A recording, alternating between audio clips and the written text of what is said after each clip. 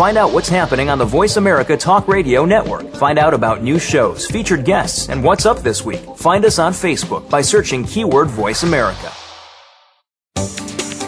The following program is being brought to you on the Voice America Business Channel. For more information about our network and to check our additional show hosts and topics of interest, please visit voiceamericabusiness.com. The Voice America Talk Radio Network is the worldwide leader in live Internet talk radio. Visit voiceamerica.com. The views and ideas expressed on the following program are strictly those of the host or guests and do not necessarily reflect the views and ideas held by the Voice America Talk Radio Network, its staff, and management.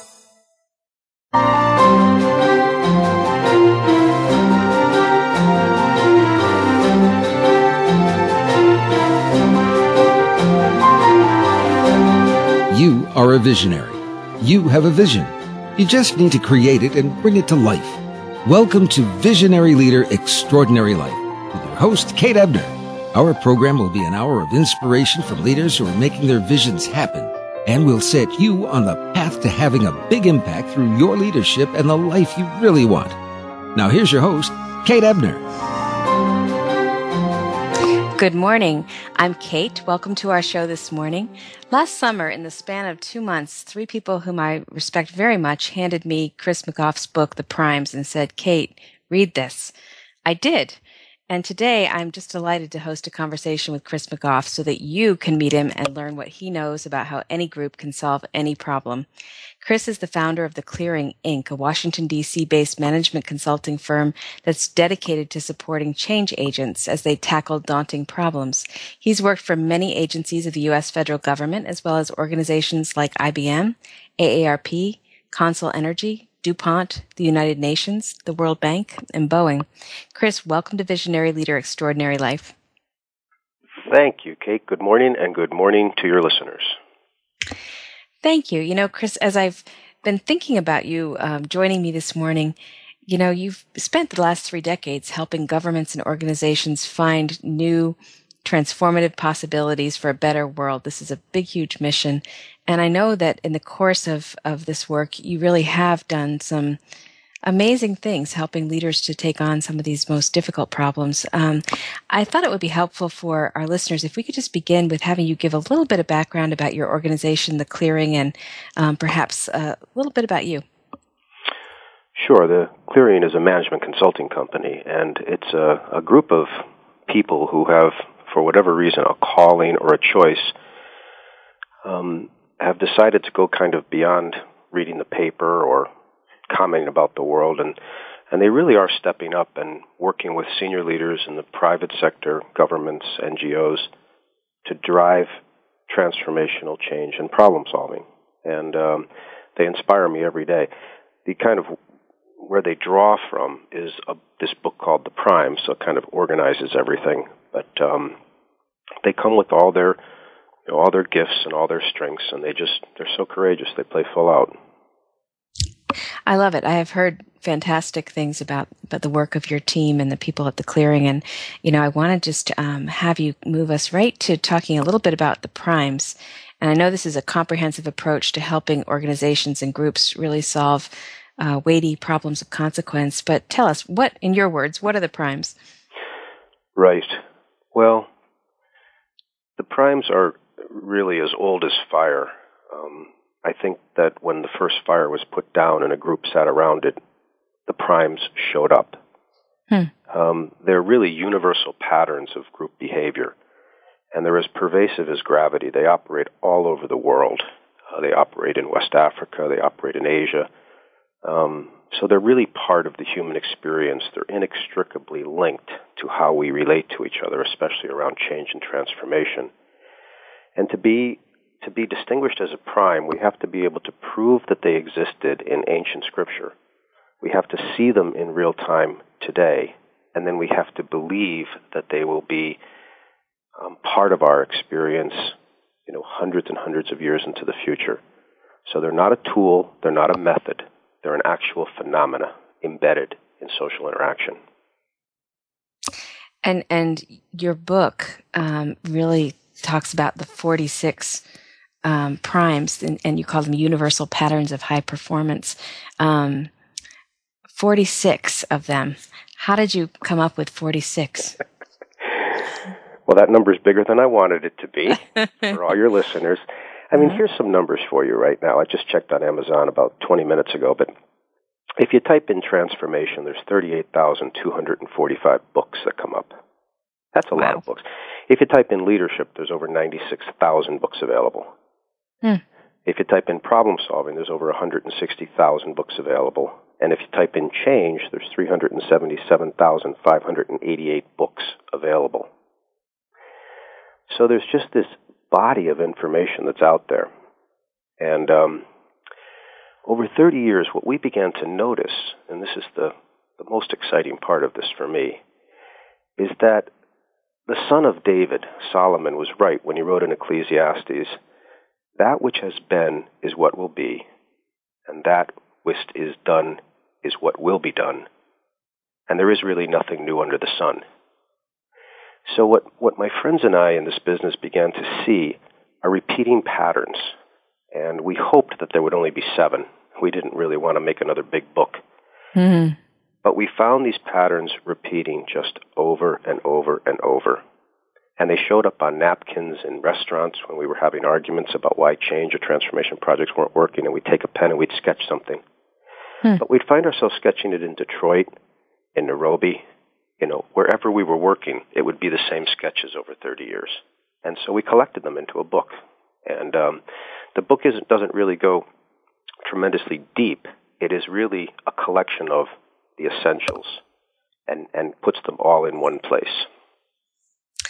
I think one of the things that those who handed me the book loved about the primes and the book that you've written is that it's graphically interesting. You've illustrated it with these graphics that really show visually what the idea is that you're talking about with each prime. And then it is quite simple to read and use. So you don't have to, read, 20 pages on each prime to understand what it is. You've made it very, very user-friendly and simple, which is actually a hard thing to do. I'm curious, as you have collected these primes, what kind of feedback do you get? How are people using them? It's been kind of mixed in a way. There's people that read the book from beginning to end. And I've never had that experience because we discovered the primes just as we needed them. So this is the first time they've ever been put together in one work. And then there's other people that just it's designed so that you can kind of look at the table of contents, and we hope that the one you need will kind of jump off the page. And we get a lot of feedback that people kind of engage with it prime by prime. Today's prime, the favorite that jumped off the page. 2 weeks from there, another one jumps off the page. So we get a lot of feedback that people are kind of using it that way. Students at the University of Maryland and around the Washington, D.C. area where we outfit with the primes, they're reading it from beginning to end, and they seem to enjoy it that way. So it's kind of a mix to us on how people are using it. Yeah, I think I've been using it both ways. I've been reading it because there's a logic, I think, to the way you've organized it, actually. But I'm finding that I can flip it open and pull one out and get something from it, in the moment, in the day with a specific project that I'm working on, so I think that's been true to my experience, at least. You say, I think on your website, that there are 2 primes that seem to be core or central to a lot of the work that you do. I think one is called Core Prime and one is called Red Point. Tell us about those. Well, the Core Prime basically confronts you with 5 critical conversations, 5 agreements that a group of stakeholders must forge if they want to access enough power to overcome the resting power of the current state. And those agreements begin with, agreeing on what's called the current state. And I'll just go over the 5 briefly, and we can talk about any in detail. But that tends to be the hardest, because people bring facts, stories, and beliefs and their different perspectives. So it's really difficult to get people to actually agree on what is. And that's often rushed through. People just want to get through that phase as fast as possible. We don't. We stay there until there's agreement. The next area that is important is the environmental dynamics, things that are going to affect you and what you're up to, but you cannot control. Number 3 is the most important. It is what's at stake. So what? Now, Martin Luther said the conversion of a system, the conversion of a person, is 3 conversions: the mind, the heart, and the wallet.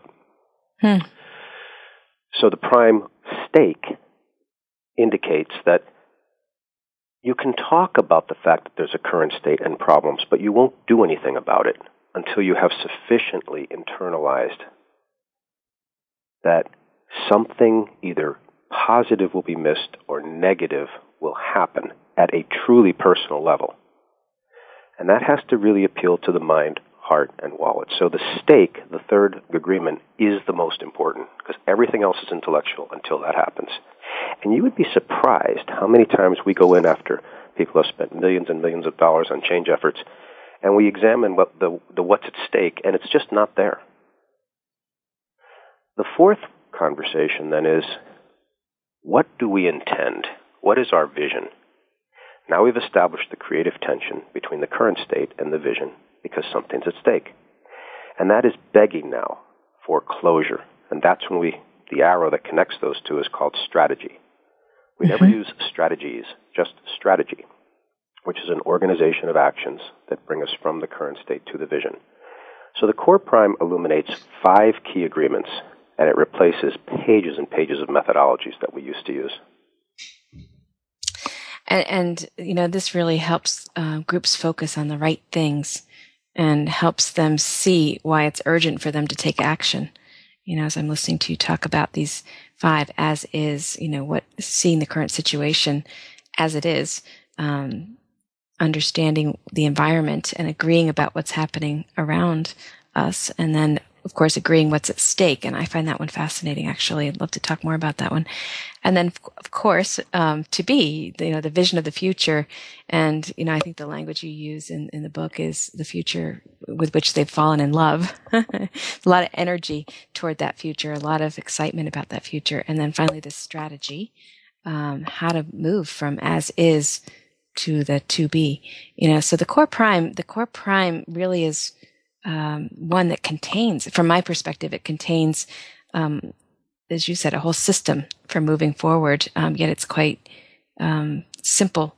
Yeah, I'm sure it's hard to do, simple to understand as you're describing it. Thank you. And we just have another minute or two, but could you briefly describe Red Point? I know that's the other one. I would love to. I know you have a very sophisticated audience listening, and I really want to draw the distinction. In the core prime, the current state and the vision are usually separated by years. And so when you build a strategy, it's a strategy that spans years. But in this time, people get bored and fatigued by those kind of strategies. Red Point is an organized set of actions that is approximately 6 to 18 months long. The outcome is date certain. The date will not be negotiated. And so it basically chunks a piece of work that is designed to break the back of the current state and put the people on an irrevocable path to the future. It does not allow them to achieve the vision. It simply allows them to destroy the current state, so there's no return. It's a fascinating idea. It comes from mountain climbing. Thank you so much. We're going to take a break. This is Kate Ebner, Visionary Leader, Extraordinary Life, and we'll be right back.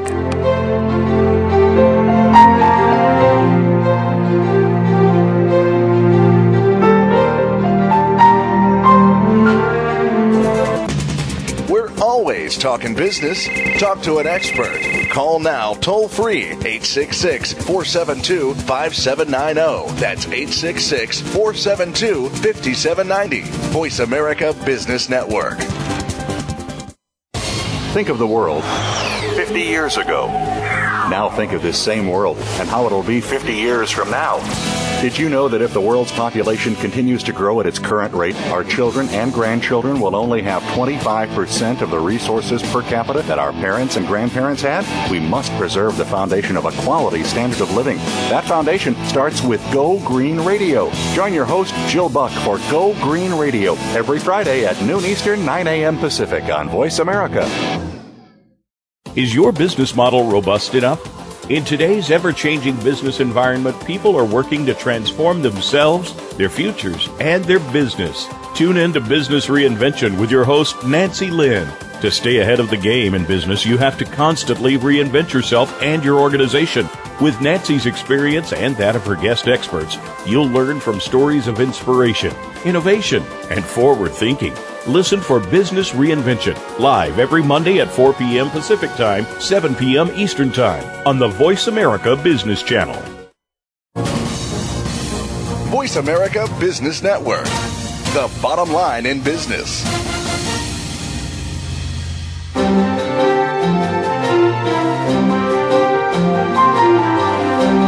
You're listening to Visionary Leader Extraordinary Life with host Kate Ebner. We'd love to hear from you. Pick up your phone and call into 1-866-472-5790. That's 1-866-472-5790. If you'd rather send an email, please send it to visionaryleader@nebocompany.com. Now, back to today's program. Welcome back. My guest today is Mr. Chris McGoff, founder of The Clearing Inc., a Washington, D.C.-based management consulting firm that supports change agents as they tackle the most daunting and complex problems facing organizations. Chris has been doing this work for more than 30 years, and today he's sharing what he knows about how any group can solve any problem. And we were just talking before the break about one of the primes, one of the core point prime that really is often used in the organizations he works with. And I wanted to ask you, Chris, about another prime that that I know is incredibly valuable to the groups and organizations that you work with, and I believe it's called Red Point. And tell us about Red Point. It's one of my favorites. The problem that we're seeing, 86% of large-scale change efforts fail outright. The 14% that, somehow get finished, 50% of them fail to meet the expectations at outset. So we as people are really bad at doing big things. And so I know your readers know that, or your listeners know that, and they're probably out there smiling right now because it's a lot of smart people that are screwing this stuff up, and I'm one of them. Red Point. We've all experienced it. If you look at Core Prime, as is and Vision can be separated by 5 years. And so typically we build strategies that close that gap 5 years. There's nothing wrong with that. But it's too much for us to take on in this internet age, this high-speed age we're in. Red Point. It says, look, what are the fewest, most important things we could do right now that would take us between 6 months and 18 months, no more than 18, and no more than 2 or 3 things that would meet these criteria? When we complete them successfully, date certain, it would break the back of the current state and put us on an irrevocable course to our vision. It will not get us to our vision, but it will break the back of the current state and put us on an irrevocable course to our vision. And it is this chunking, which we call Red Point, which puts all the energy in. The people just get so jacked on this thing, and it's been very successful in the projects we've been working. Now, to your listeners, it's very important that they really understand dates cannot be moved. We never negotiate the movement of a date. So that eliminates, like if somebody has a better idea, we say, well, that's great, can we factor the idea in? But if we have to increase money or people, that's one thing, but we can't move the date. And it comes from mountain climbing. And if I could just expand for 1 second, when you have a big mountain to climb, the guides will, on the first leg of the journey, they'll say, well, you can take pictures or have tea or anything you want, but we have to get to that ledge up there by 3 o'clock this afternoon or we die. It's not the top of the mountain. It's the intermediate point where supplies are. And that's called a Red Point. And not getting there before dark is death. So we create these intermediate points, and we use this mountain climbing metaphor called Red Point, and it really charges the groups up. They have all these intermediate victories, and it's a big source of innovation and creativity. Chris, what happens? I love this, and the time being a real stake in the ground around attainment of a particular outcome or getting to a particular point in the process of moving forward to the vision or to the to be. How do groups respond about the deadline nature of this? I mean, do you see people try to get out of that, or do they really get it and they really understand that that's the variable that can't change? Oh, all of the above. I mean, the one thing that happens, a lot of people call us and they say, we're trying to build a culture of innovation. And we're like, well, put a red point together. Don't chase innovation. Chase an outcome, date certain. And what happens is people basically, no matter how much we tell them, they kind of fool around at the beginning of these red points. But as that future date is racing towards them, instead of thinking moving towards the future, think of the future date moving towards you. And it's coming at you and you can't do anything about it. And you've given your word to complete this project, this set of projects by then. And so as the date gets closer, people just start to innovate and get creative. And they get up against it, and their worst nature comes out, and their best nature comes out. It's amazing the kind of stuff that comes out as you get closer to these red points. And so many of the real victories are in the last tenth or, the last little bit of time available in the red point. Real fun stuff. People get really, really high in these things. I love what you said a minute ago about don't chase innovation, chase outcome. And this idea of time moving toward us, instead of us moving toward time. I think there's that reframing actually helps us to focus, which is really what Red Point seems to be all about, focus. And, I can see how helpful this would be already. I mean, it's energizing actually to just even think about having worked through the core prime, how to then, really focus on what are the most important things we could do and what are the fewest most important things we could do to get to this this point in time that's immovable. Can you give us an example of an organization or group that's had an effective experience with the primes? I really can. We draw from the past work at World Bank, Ford, DuPont, DoD, Kenya, United Nations. That's kind of our past work. And we still work with some of those people. But right now, in our radar pattern, these are the things that I can share with your listeners. One of the projects we're working on is growing small and medium capitalistic enterprises in Afghanistan. And, you have to build a mechanism and a vehicle for financing, and you have to build a banking, you have to build all these things just to get a loan over to these people. And that's all well and good, but you can get trapped in all those mechanisms unless you say, on this date, we will fund a business. Now, when you set your goal there, you have to create all these other infrastructures and facilities to do all that. And so that date is racing towards us right now. And we're in partnership with the Department of Defense, the people of Afghanistan, IBM, and others, all these strange coalitions and accidental adversaries. But we have this one date racing towards us. And so I think we're going to make it. It's going to be close, and it's very exciting. So that's an example. That's, kind of really complicated stuff. Modernizing air traffic control, that's another one we're working on right now. It's been tried for like 20 years. They've spent billions of dollars on it and just really haven't been able to pull it off. But right now we're making a lot of progress on that. We're racing towards a date. We have a lot of clients with the United States federal government right now because that's just what's at stake there is, in my lifetime, has never been so real. And, it's coming. January 1st is coming, and that's when the budget cuts hit. And then, California went broke, and so many other social services out there were funded by the state. So companies that are providing services to the mentally challenged and the autistic communities, they've lost their funding sources. Yet at the same time, autism is just skyrocketing. So we're out there working with some companies, trying to get them to pivot into the insurance world away from the California government funding.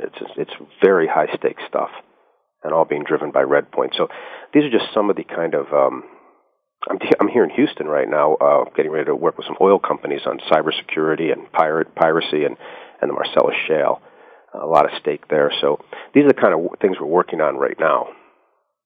And when you go into an organization, I'm curious about, I sort of am thinking of you, Chris, like a doctor with a big black bag filled with the primes, and you can pull them out and sort of select which ones are going to be the right medicine, so to speak, for this particular circumstance. But I'm curious, how do you actually approach connecting with a group who has one of these really complex and daunting problems? What's your methodology there? Oh, Kate, that is such a good question. Your listeners are very, very sophisticated from what I can tell, and I want you to know that it's really a matter of chemistry, and I know that they know that already. These are very personal experiences. When the leader and the key stakeholders stand for a new possibility, the very first thing that confronts them is their own stuff, their own personal stuff. I mean, you can't stand for changing systems without being confronted with your own personal opportunity for transformation. This shows up at a very personal level. Fear of looking bad, avoiding shame, things that when you were 7 years old just kind of come up. So these are very personal experiences, even though we're working in extremely large systems. And so, we talk to many people, and it kind of clicks in with, the certain ones where we match what they need, and they kind of show up in a way that we think we can work with them. So, once that happens, this is all based on trust. And our team has to grow with them. It's like going on a safari or climbing a mountain together. You learn a lot about yourself and these other people. It's very personal. Mm-hmm. Mm-hmm. So it's not prescriptive, and it's not, where we're the smart people and they're the dumb people. It's very much a partnership. And they're on the other end of our rope, and we're on the other end of theirs. And we just trust each other. It's really, the answer to your question is trust. Trust. And it sounds like really an ideal client for you is someone who wants to solve a problem or get to a different state badly enough to risk trust, and also the process of, as you said, confronting themselves in the process of accomplishing it. And as a leadership coach, I see that all the time, right? We want what we want. Are we willing to be who we need to be in order to make that happen? And so there's that developmental opportunity that comes as we step up to the big challenges, and as we really commit that we're going to make them happen. Inevitably, they change us. And so it's a process of almost letting go of your old comfort zone, your old ideas of who you are, and being courageous enough to step into it and to trust a partner like the Clearing to do that. Perfectly said. Yeah, thank you for sharing that.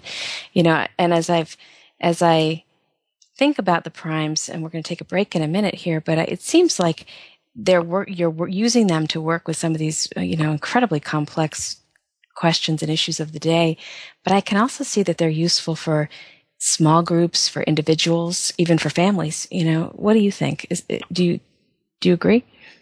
They show up at church groups, land planning groups in Montgomery County. They show up in the Cub Scouts. They show up in classrooms.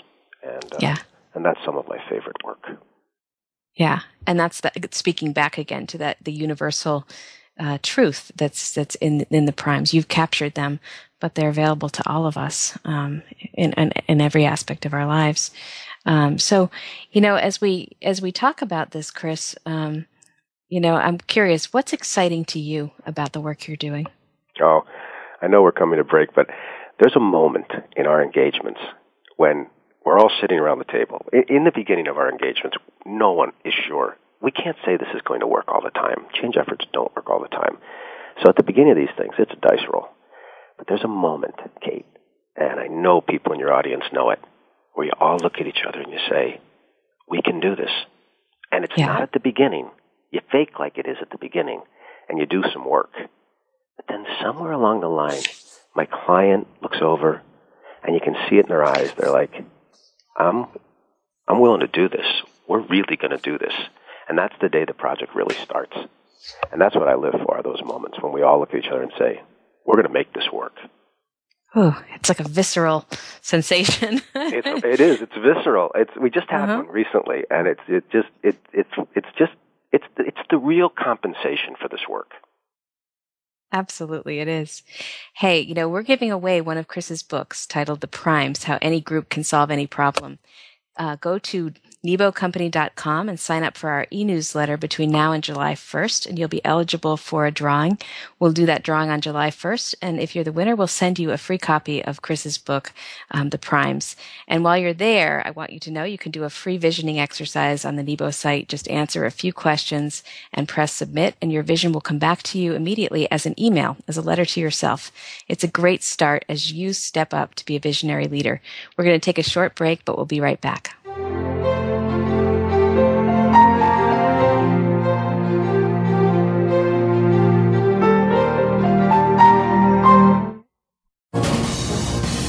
Voice America Business Network, the bottom line in business. If you're ready to find your personal brand, look no further than Brand Your Fire, Get What You Want Radio with host Monica Magnetti. To achieve success in business, who you are and how you're presenting yourself makes all of the difference. Some of the topics discussed on our show include personal branding, what it is, and how it will help you. We'll discuss the aspects of this, including how to create a brand, drive traffic, and increase SEO. Brand Your Fire, Get What You Want Radio airs live every Tuesday at 8 a.m. Pacific Time, 11 a.m. Eastern on Voice America Business. Play ball!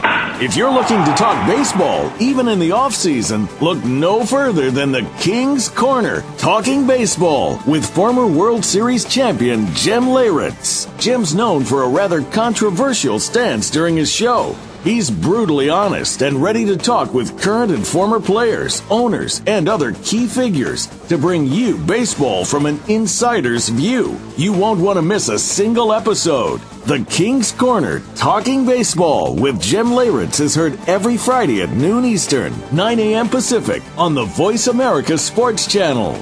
Do you want to take your organization to the next level? The Nebo Company develops leaders, teams, and organizations to achieve their highest potential. We provide executive and team coaching, leadership courses, mentor programs, and retreats tailored to the unique goals of your organization's leaders. With national reach, Nebo specializes in helping senior leaders to articulate a compelling vision, then develop the strategy, goals, and accountabilities that make the vision real.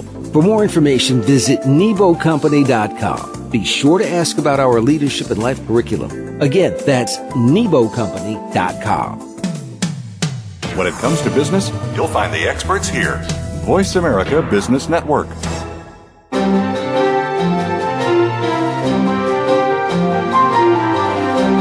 You're listening to Visionary Leader Extraordinary Life with host Kate Ebner.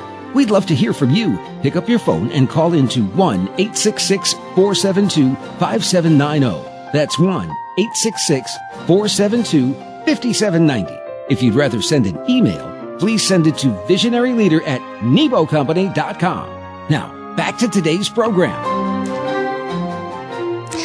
Welcome back. This is Kate, and my guest Chris McGoff and I have been talking today about what happens when people and organizations are faced with change or want to create change, and how to work with that change in a positive, constructive way using these universal, I don't want to call them tools, these universal patterns of high performance, these primes.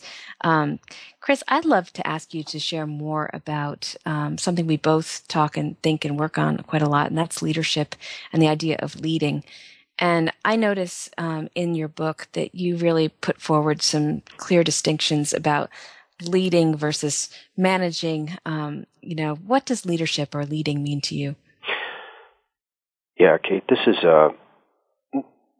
really hit us hard about 10 years ago when I'm sure some of your listeners had this insight way before I did, but the problem we were facing was that there's a noun called leader. There's a noun called manager. And they're really not useful distinctions. It's the verbs that are most useful, leading and managing. So the primes discounts the nouns, and it focuses on the verb leading. And so we just poured over so much material and consolidated our insights over the 30 years and said, what is it about these people who drive these changes and transformations? What are they doing? And we came to this really simple conclusion. They are setting direction, allocating resources, and inspiring action. setting direction, allocating resources, and inspiring action. And they hold themselves accountable for the results. So the prime leading distinguishes leading that way. Mm-hmm. And it creates the possibility that anyone at any time in a system, regardless of title or ceiling tiles or whatever, can take on leading. And in fact, we do take on leading. So we believe that every person on earth is capable of and is called to the act of leading at some time or another. We also believe that many people who are in leadership roles are not leading. Yes. And what would you say they're doing that's perhaps they think is leading but isn't? Well, leading is a scary task. I mean, you're making decisions in ambiguity, and you're basically going first. So people who are, got some unresolved issues at home and some unresolved issues with childhood, they're very afraid of looking bad. And so what they do is they tend to run inside the system and kind of solve problems and rescue customers and hire people. They work in their business versus on their business. I see. When a person in a leader role goes into a system to work, they have a lot of power at their disposal, so they can get a lot of ego soldiers in there. They can do a lot of things right, and they get this immediate sensory gratification from everybody. So it's a little bit like, being addicted to a drug when a leader goes into a system and works inside its frame. When they're up there working on their system, setting a new direction, inspiring action to that new direction, and allocating scarce resources and investing those resources in that new direction, there's a much higher probability that they will be wrong. And that's what keeps people, inside the framework, that safe place called, I need to save the day, there's a customer that needs me, or something like that. Mm-hmm. Mm-hmm. It's very dark business, actually. When you talk to people in leadership positions, they're much more comfortable working in the system. Well, I agree with you, and I think one of the things that really called me to leadership coaching was my own experience and also my observation of leaders as people who often feel lonely in the work because they experience the risk and the responsibility, the accountability, as you would say, and often perceive that there's not a support, there's not a conversation they can be having about what they don't know. Instead, they need to provide the answers. They need to do that heroic leadership model that you're referring to. And I know that your approach with the primes really invites leaders to engage as a group, to actually bring that leadership in the way that you're describing the leading prime, but then also to empower and call on the gifts and talents of the other people in the room. So it's an expansive concept of leadership, if I'm understanding it correctly. Is that right? Yeah, it's one of those things that confront you again. And I want a full disclosure here. I founded a company where there's a lot of consultants, and I find myself in the business often because it's safe and comfortable, and I feel powerful there. So these primes affect everybody. Knowing that they exist doesn't mean that they're not confronting you. So when an owner of a law firm is practicing law, they're in the business. When an owner of a doctor's partnership is doing doctoring, they're in the business. And when people who own consulting firms are consulting, they're in the business. So, I think the first thing that we all have to get is the distinction between in and on.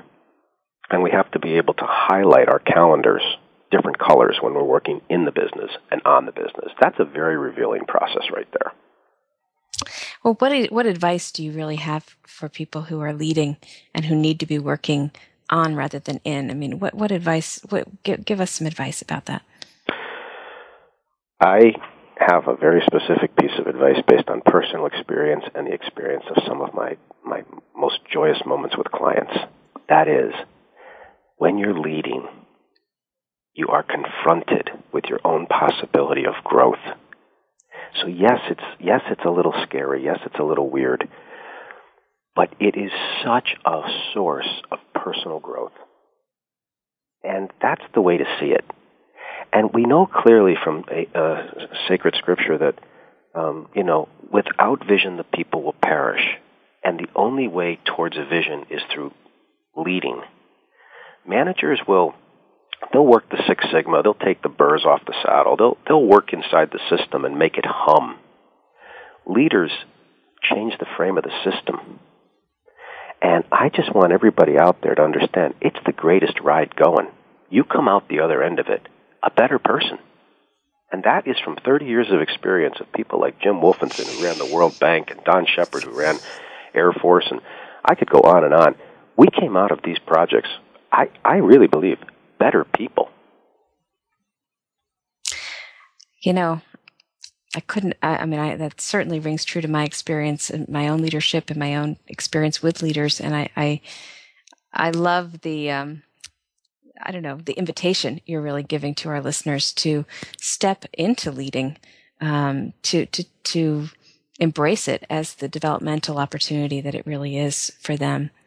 You know, Chris, to shift us just a little bit and to pick up on the word vision you used a minute ago, you know, I've talked on this show before about the premise that if we really do want to create a more sustainable and harmonious future, we have to learn how to create it ourselves, that now is not the time for any one of us to be sitting passively by waiting for the world's problems to be solved by somebody else, that we individually can be leaders, we can be visionaries, we can actually take a strong hand in creating the future that we want. And it sounds to me like your work really, it does invite people to be courageous and take this step forward. And I know some of your primes really work on vision. And I wonder if you could tell us about the role that vision plays in the approach that you use. Well, you know, in Core Prime, it's the fourth conversation. It creates the creative tension between the as-is. You know, it is the source of the creative tension. So, you know, vision is critical. I like the way Dr. Russ, some of your listeners probably know Russ Akoff, just a seminal thinker. He's been around a long time. And I love his quote when he said, "The future is largely subject to our creation." It's a useful myth that we can create the future. And many people do that. Leaders do that. So what is this vision thing? And why do so many organizations not have visions? So we've been looking at that very closely. And then we look back at civilizations and when they've had their vision and lost their vision. And we've looked back at industries like the Swiss watchmakers. And so here's what we've concluded about visions. They're essential. Leaders don't build them because they're afraid if they bring them forward, they'll look bad. Leaders don't build them because they don't feel competent. The world feels like it's too complex and there's too many things they don't know. That's when we've asked leaders for a long time now, and that's the things they tell us. So what we've learned is that the greatest leaders in the world throughout time have felt the same way. It's not a function of the internet. It's just a function of life. So here's what we know. First of all, the worst leaders in the world bring no vision. But the ones that are almost as bad bring too much vision. They bring all the answers, and they bring this big thing, and so much of it just causes resistance. The masters of this game, they bring a piece of Swiss cheese. It's kind of delicious in what it says, and it's got gaping holes in it. And they're gutsy enough to say, I don't know everything about the future of our business, but let me tell you what I can see. And they name the things very important to them. And everybody gets really enrolled in that. And then the leader says, but I don't know all this other stuff. Can you help me? And then people just bring forth little pieces of Swiss cheese to stick in the holes of the first piece of Swiss cheese. And then more people bring littler pieces. And we call it dynamic incompleteness. So when we look back at visionary organizations, they're always visioning. They're always refining and defining this notion that is just so inspiring to them. So this frees leaders to imagine things and also be unable to imagine parts of it. And when we tell this to our clients, they just become little kids with this stuff. They're like, you mean I don't have to have all the... No, you don't have to have all the answers. That's, in fact, even if you did, we wouldn't want you to bring them all forward because there's no room for co-creation. So this idea of Swiss cheese visioning has been very popular with our clients, and we get real excited when we watch Don Shepard come into the Air National Guard in 1990, let's see, it was 1987, and he's an older man, 3-star general, wounded in combat. And he said, look, I don't know a lot about these little computers that are coming, but I know the Air National Guard is going to use them better than anyone else in the Department of Defense, and I know that the glasses we wear are going to have our heads-up display on it, and I'll probably never use them, but I'm going to be the leader that causes them for the generation to come. And I don't even know what that really means. Can anybody help me? And 54 adjutant generals stand up and say, yeah, we can help you with this. We've got people that can help you with this. And that was the birth of CyberGuard. And if you look at the machines they're using right now, they're so far ahead of everybody. And that Chris, was Don Shepard. That's a fantastic example. Thank you so much. We're going to take a break. This is Kate Ebner, Visionary Leader, Extraordinary Life, and we'll be right back.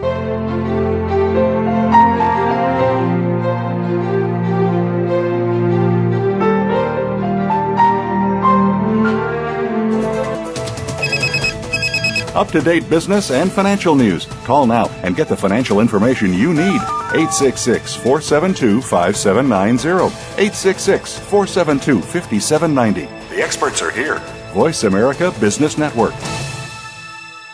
Do you want to take your organization to the next level? The Nebo Company develops leaders, teams, and organizations to achieve their highest potential. We provide executive and team coaching, leadership courses, mentor programs, and retreats tailored to the unique goals of your organization's leaders. With national reach, Nebo specializes in helping senior leaders to articulate a compelling vision, then develop the strategy, goals, and accountabilities that make the vision real. For more information, visit NeboCompany.com. Be sure to ask about our leadership and life curriculum. Again, that's NeboCompany.com. Are you a business innovator, or are you just sitting on the sidelines? Tune in every week for Coffee Break with Game Changers, presented by SAP. Host Bonnie D. Graham talks to a cross-section of the movers and shakers who are leading by example. They will share best practices and innovative ideas to keep you thinking and moving along with the best. Join us for Coffee Break with Game Changers, presented by SAP, Wednesday mornings at 11 a.m. Eastern Time, 8 a.m. Pacific Time on the Voice America Business Channel. The business community's first choice in Internet Talk Radio. Voice America Business Network.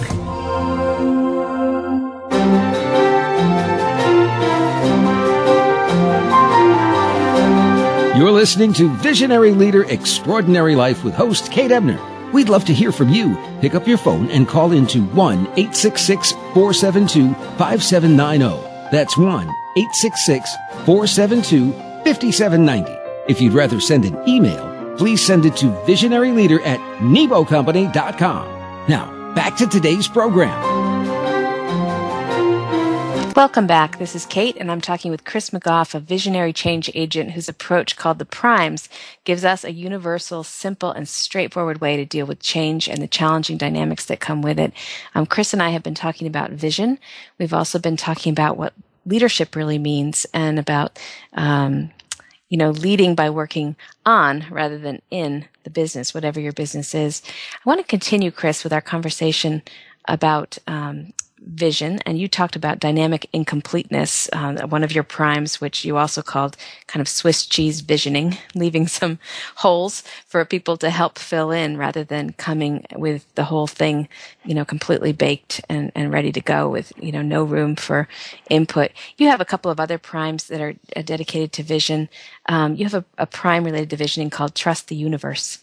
And this particular prime asks, is your vision limited to what you've already seen? You seem to be encouraging people to visualize beyond what they currently know. And I wonder if you could tell us what you mean by that one. Well, for those in your audience who will read this prime, they'll see Dennis Whittle, the executive from the World Bank, get very emotional when he talks about it in the book. Trust the universe may or may not be true, but it is definitely useful. I really encourage the people to look at Dennis's opinion on this particular prime. Trust the Universe says, look, most of what is out there in the world, you don't even know you don't know. It turns out Rumsfeld was right on something. You don't even know you don't know most of what's out there. Mm-hmm. So when we vision, we either believe that the universe has gifts for us that we don't even know it has, or we vision in the confines of what we know and what we know we don't know. This is not abstract stuff. This is real. How many times have you decided to go on a vacation to a strange country, say Croatia, and all of a sudden, once you declare and buy the tickets, you start seeing all this stuff from Croatia, and you find friends who have friends that have been there, and somebody's aunt has a friend there that you can stay at their house. So the universe can't really bring you gifts until you make a declaration of what it is you intend. So Trust the Universe says, look, you vision to the point where you say, that would be so cool. I mean, I'm in love with this idea. Let the world take care of the rest of it. There are so many gifts out there that are ready for anyone who takes a stand. That's what Trust the Universe means. But your readers have to, or your listener audience has to read Dennis's opinion on this. There's another side to it. He agrees with Trust the Universe, but it also is a little bit dangerous at times. So I'm going to leave that mystery for those who choose to read that chapter. Okay, fair enough. Hey, could I ask one more thing of you? Oh, surely. If I could, I think that the prime ennoblement would go very well right here. May I speak a minute on that? Go ahead. Ennoblement, I'd ask all of your listeners to examine their current visions, if they have one, of their businesses. And ennoblement used to be called the donut rule, but our editor said we were using too many food metaphors. So it's now called ennoblement.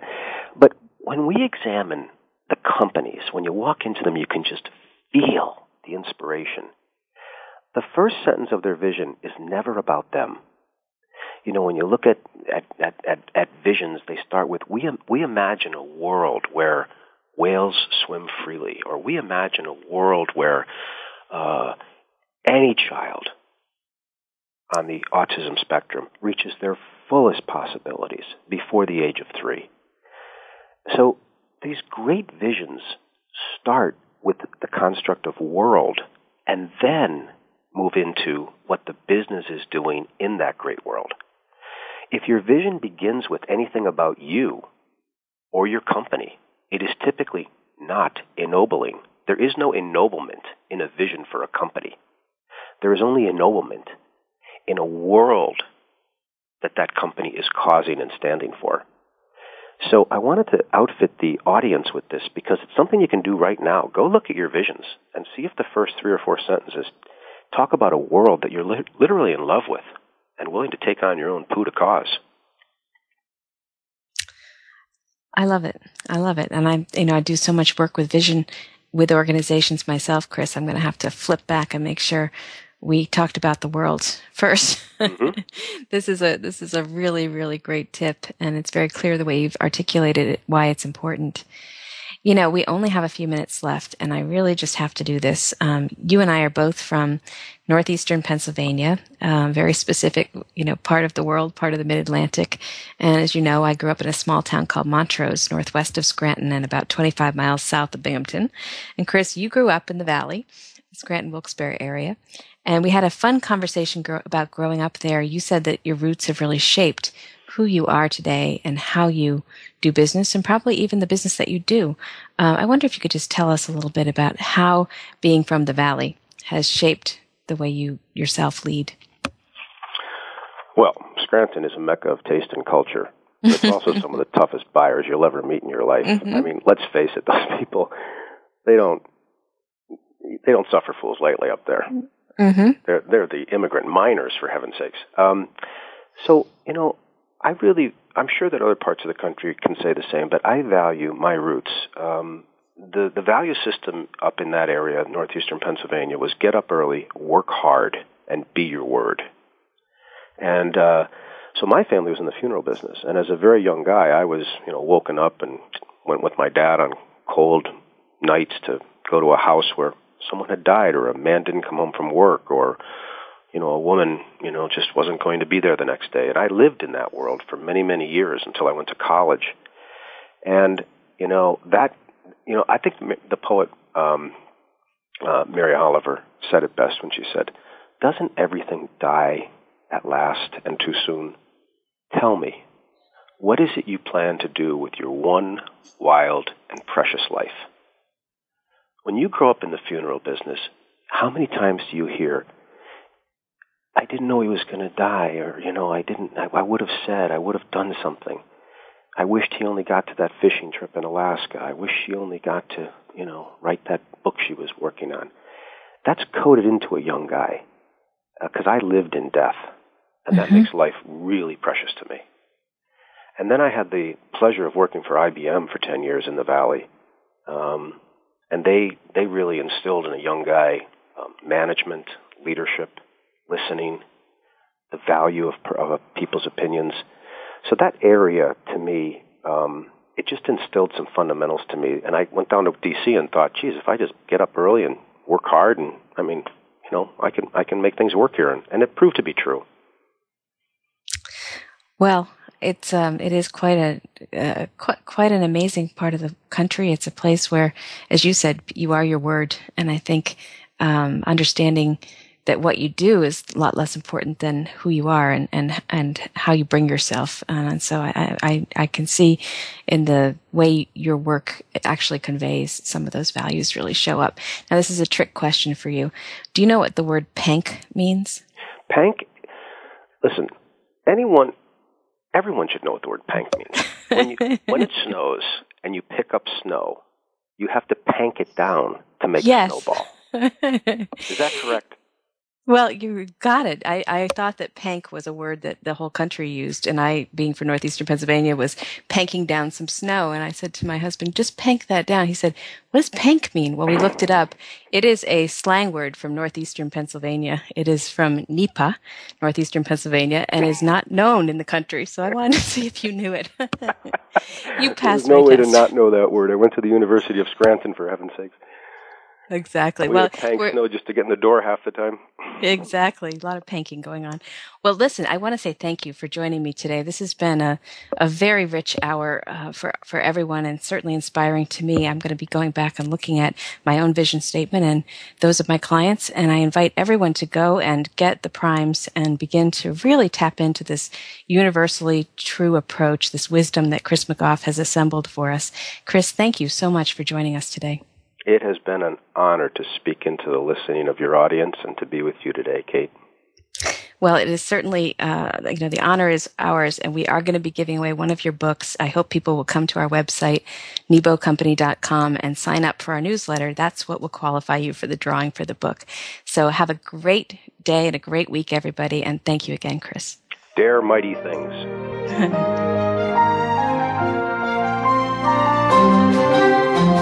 We sincerely hope you've enjoyed hearing from leaders who are using vision to create an inspiring future.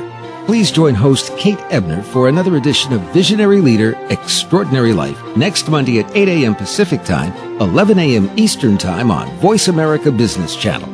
Meanwhile, visit www.nebocompany.com for more tips on bringing your own vision to life.